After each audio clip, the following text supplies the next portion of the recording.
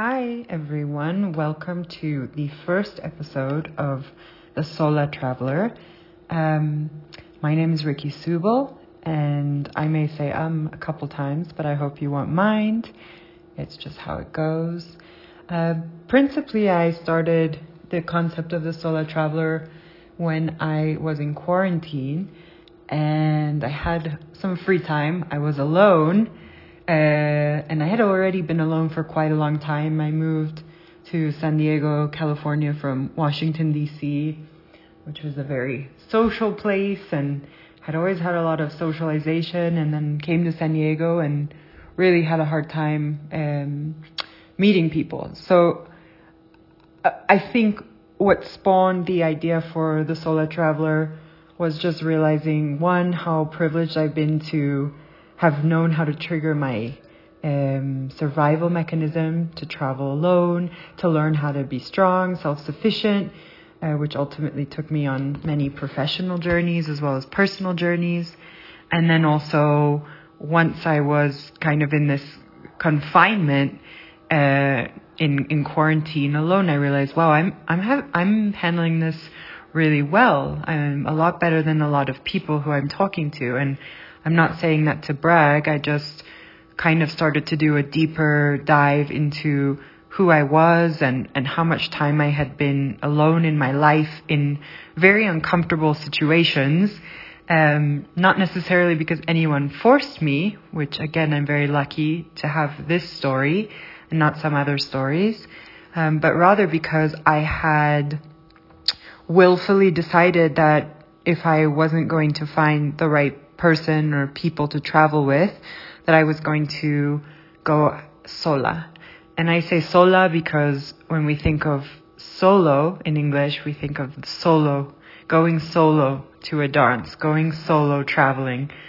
And if we understand Latin root languages, the masculine noun typically takes the A at the end when it's feminine. And I thought, wow, this is something that we really haven't addressed. We just default to solo. And I really like the idea of using sola as my inspiration for the project.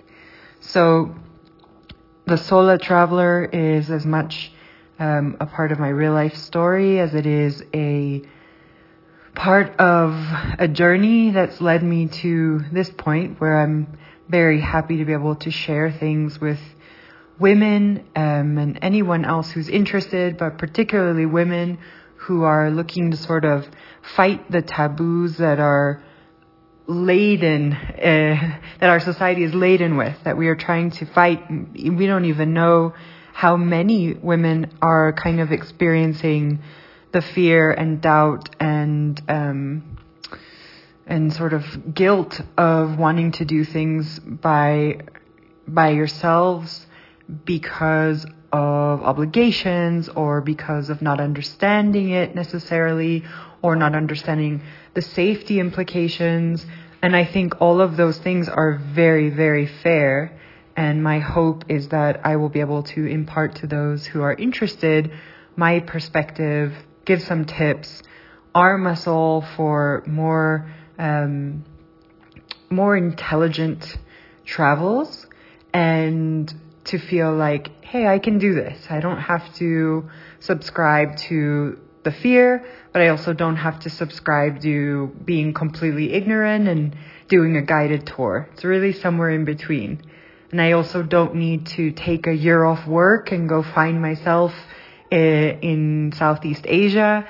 I can take a 3-day trip if I want to by myself and just go explore what that feels like.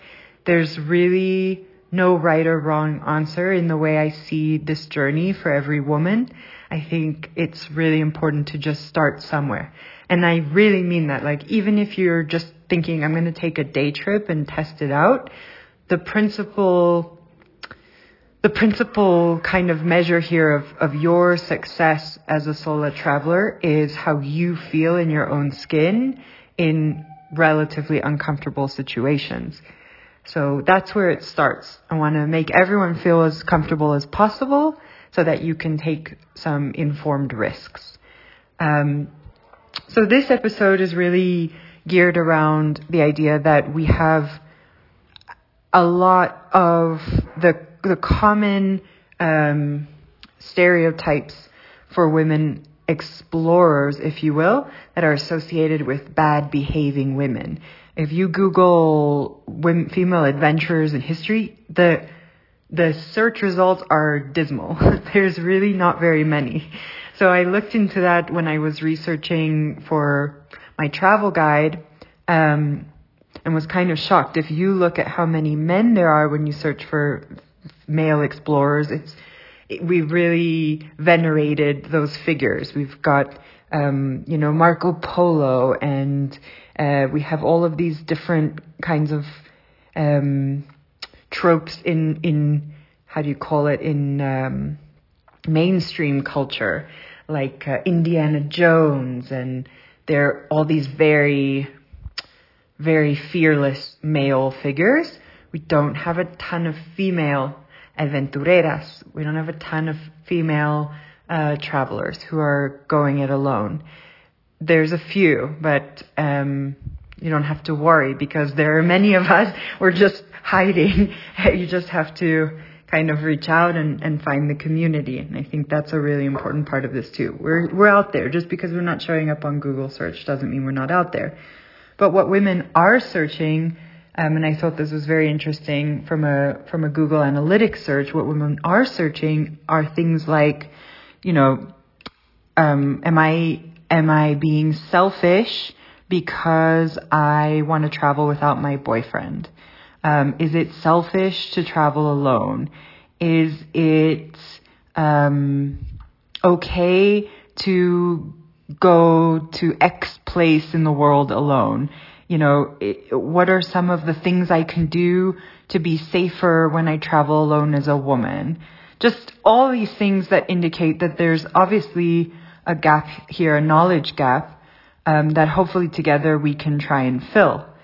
And not only that, but something that I think is really valuable for all of us to consider is that the way things are right now, women predominantly, or at least in the past almost 2 years now with the pandemic, women are taking on significantly more domestic responsibilities in terms of having their personal space and their space to explore.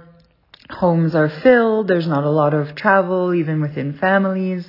And so it's really altered the way that I think we're trying to explore internally, which I think is just as important as going out and planning a trip, but just how do we get in touch with ourselves?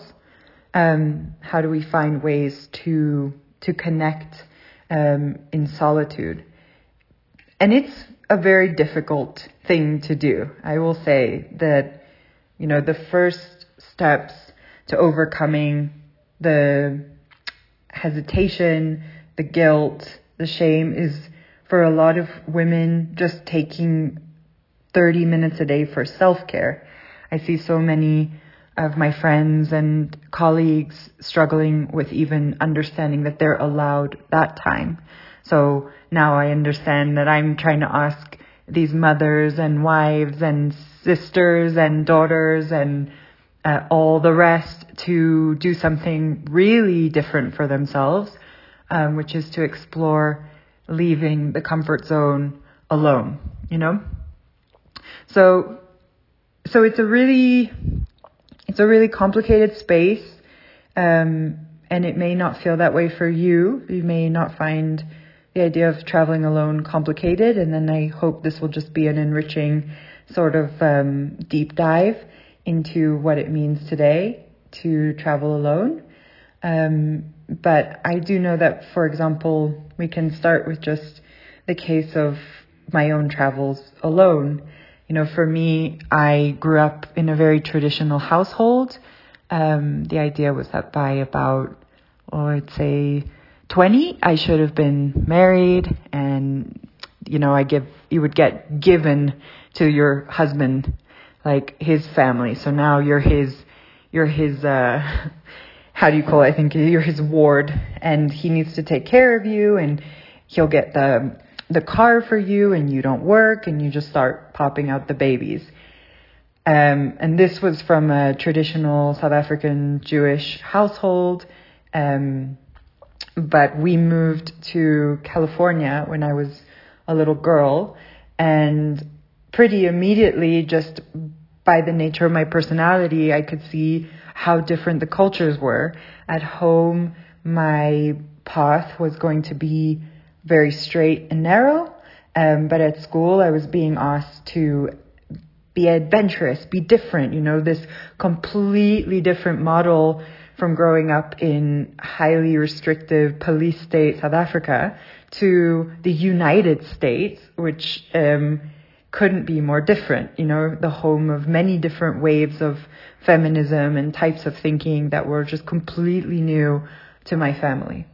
So I was already charged with this energy of independence, and already knew that the path that was being forged for me by default wasn't my path. And that caused a very big internal struggle. And one day, as soon as I could, I think I started just taking little day trips by myself, like up to Los Angeles or San Francisco. And then, the passion started growing. And by 16, I was flying to Australia.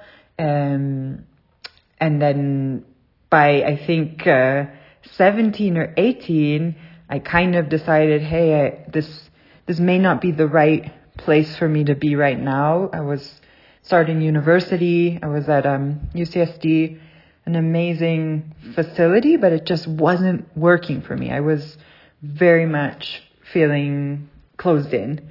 Like there had to be more. And I had already seen so much. I grew up in South Africa.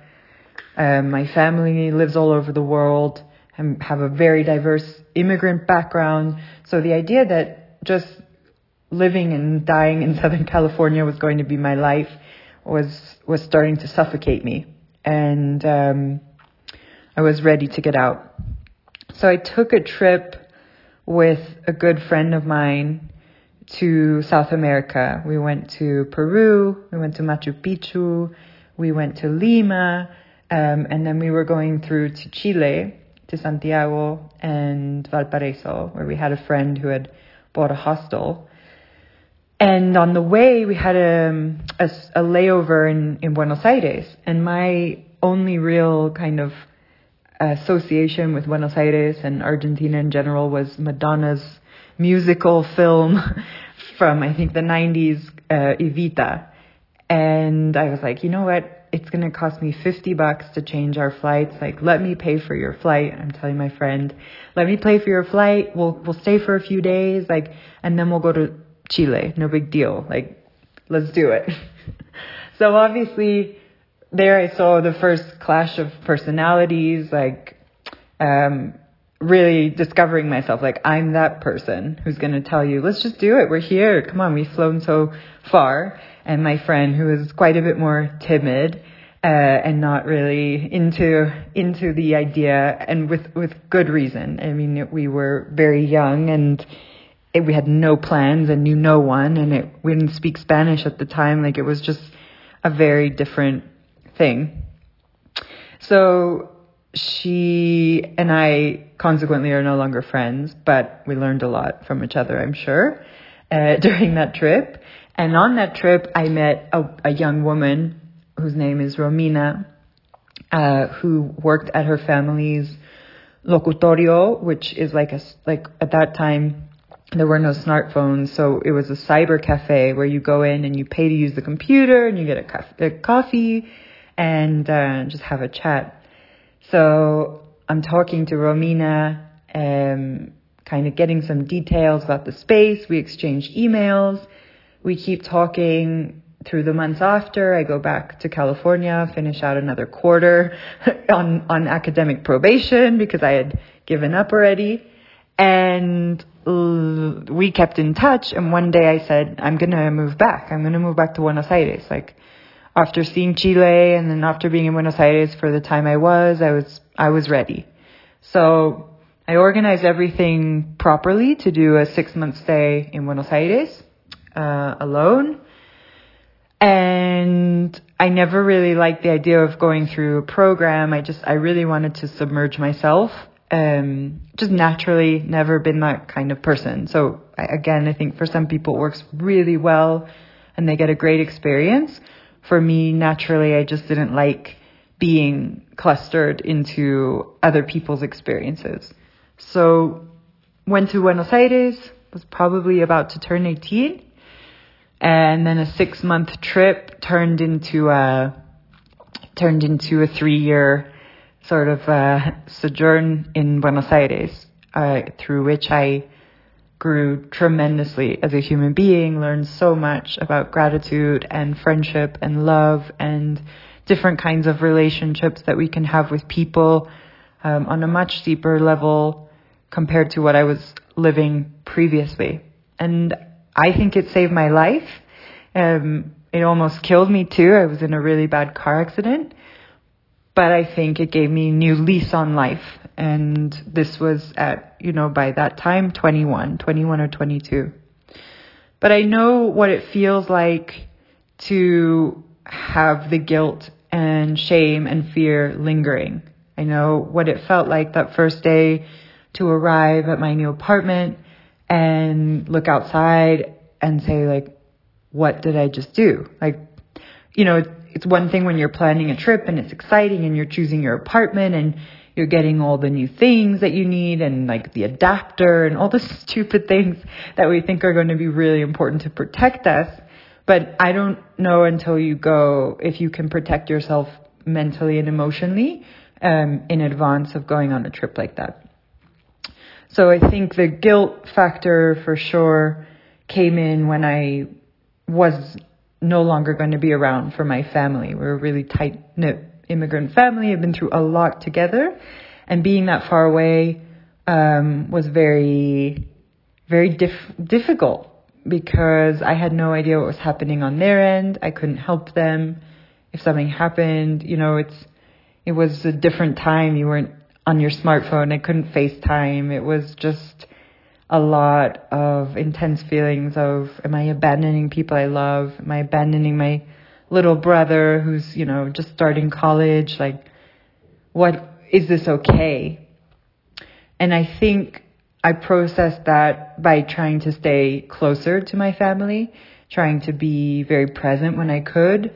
And I will say, in spite of the guilt, I definitely developed a better relationship with them at a distance.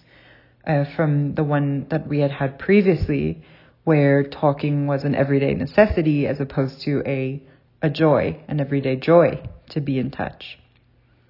The other thing was the fear factor. I think, of course, it's a little bewildering to go out into a new place and not understand anything, and you hear stories like, oh, this person got mugged and this happened to this woman. And, I grew up in a very, very dangerous time for South Africa. And from very little, I was told, don't go outside. Like, you'll get raped. Don't do this. Don't do that. Don't stand too close to windows. Someone will see you and they'll kidnap you. Just all of these things in my head that I grew up with. That, of course, could have done one or two things. One, it could have pushed me into a corner and made me feel like I'm not going outside. Or it could have done what it did, which was propel me into this feeling of almost invincibility, wherein I wanted to test the limits constantly. I wanted to know if it was true. I needed to see it to believe it, because in so many cases, whether we like it or not, there's a lot of ignorance, and the ignorance is what poisons the journeys of so many people. These people are like this. It's like, I understand, and it really depends how you develop your street smarts, which we'll talk about in other episodes. But fear wasn't going to be my driving force. Fear was not going to be, for me at least, the thing that kept me at home. However, I do understand today with so many cases that occur, at least the ones that get into the news, why we have that incorporated fear. Why, with so many things happening, the female body is a space of animosity, a space of projection, and a space where fear can live. Fear can and should, to a certain degree, be acknowledged as a protecting force for us. So, all of this to say, I think we're trying to work together now as a community of women globally to look at our adventures through the lens of empowerment as opposed to fear. And as much as I didn't like the book Eat, Pray, Love, I respect it. It just sounds like a terribly pretentious thing to say, but it's true. I didn't like it because I felt like it alienated so many women whose experience wasn't reasonably present in the book. However, I think it was super important in as much as it represented a woman's journey for the first time, alone. And fear, in her case, was a fear that manifested also in love as much as in being alone and dealing with herself, looking at herself. But it's so funny, even in that book, and I think this is a part of it. I think the solitude is a part of why people don't go out alone. Not just fear of the other, that people are going to do things to you. It's fear of what I'm going to find when I'm face to face with myself.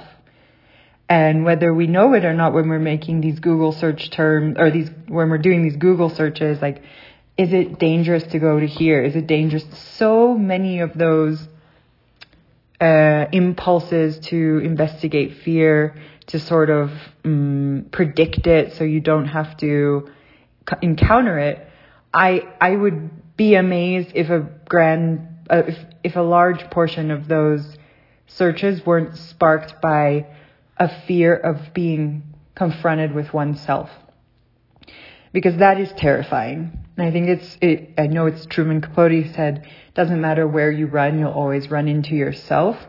That is, to me, one of the biggest fringe benefits of traveling alone, but it's also one of the biggest obstacles, I think, for us to challenge. So you have guilt, shame, fear. You have real fear, corporal fear, trying to protect yourself, but you also have all of these outliers that you're not even aware of that are connected to the idea of releasing your routine, going out of your space, that are associated with confronting yourself.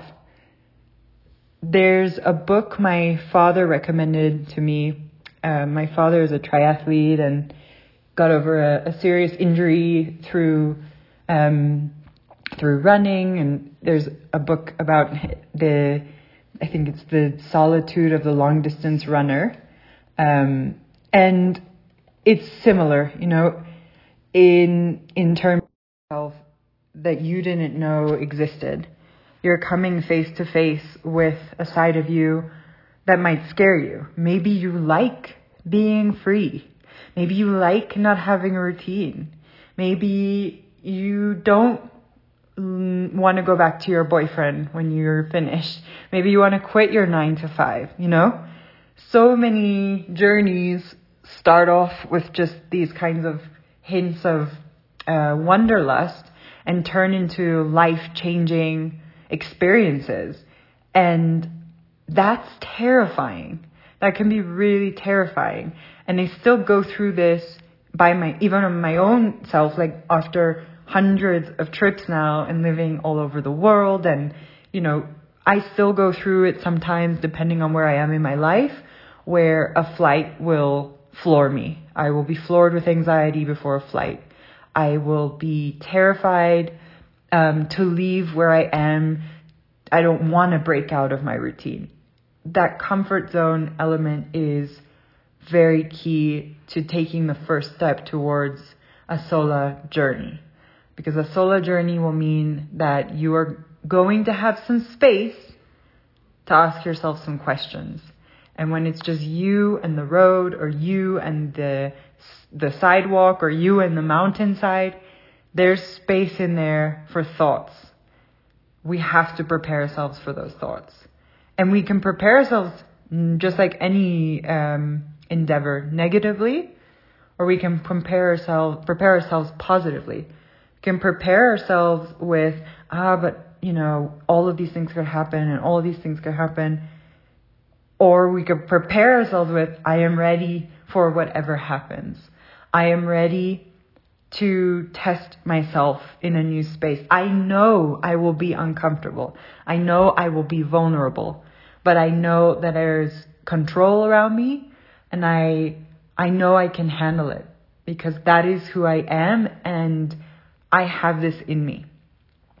And that right there, I think, in terms of the overarching benefit of learning to dominate these feelings of anxiety, shame, guilt around going out alone, even if it's just one day, a weekend, or a year, or 3, I think what we come out of it really enriched with is this idea that, I did that. And I promise you, you will never forget that. And every little thing that comes up in your daily life, henceforth, that moment will be a piece of cake. Because you'll never forget that time you lost your luggage in Spain and, had to wear the same underwear for 4 days. You don't forget those things, I promise. But they make you feel like a fighter. And I want that for everyone. And I want to make sure the information I'm giving and the people who are joining to speak are speaking to your needs, your wishes, like where you are. So please communicate them to me. You can email me at ricky.subel@gmail.com, ricky.subel@gmail.com. Or you can find me on Instagram at the _Sola_traveler. I'm right there, and we can communicate that way. But I'm really looking forward to taking this Sola journey with you. And I think that's the best part. You never know who you're going to meet when you're out there alone.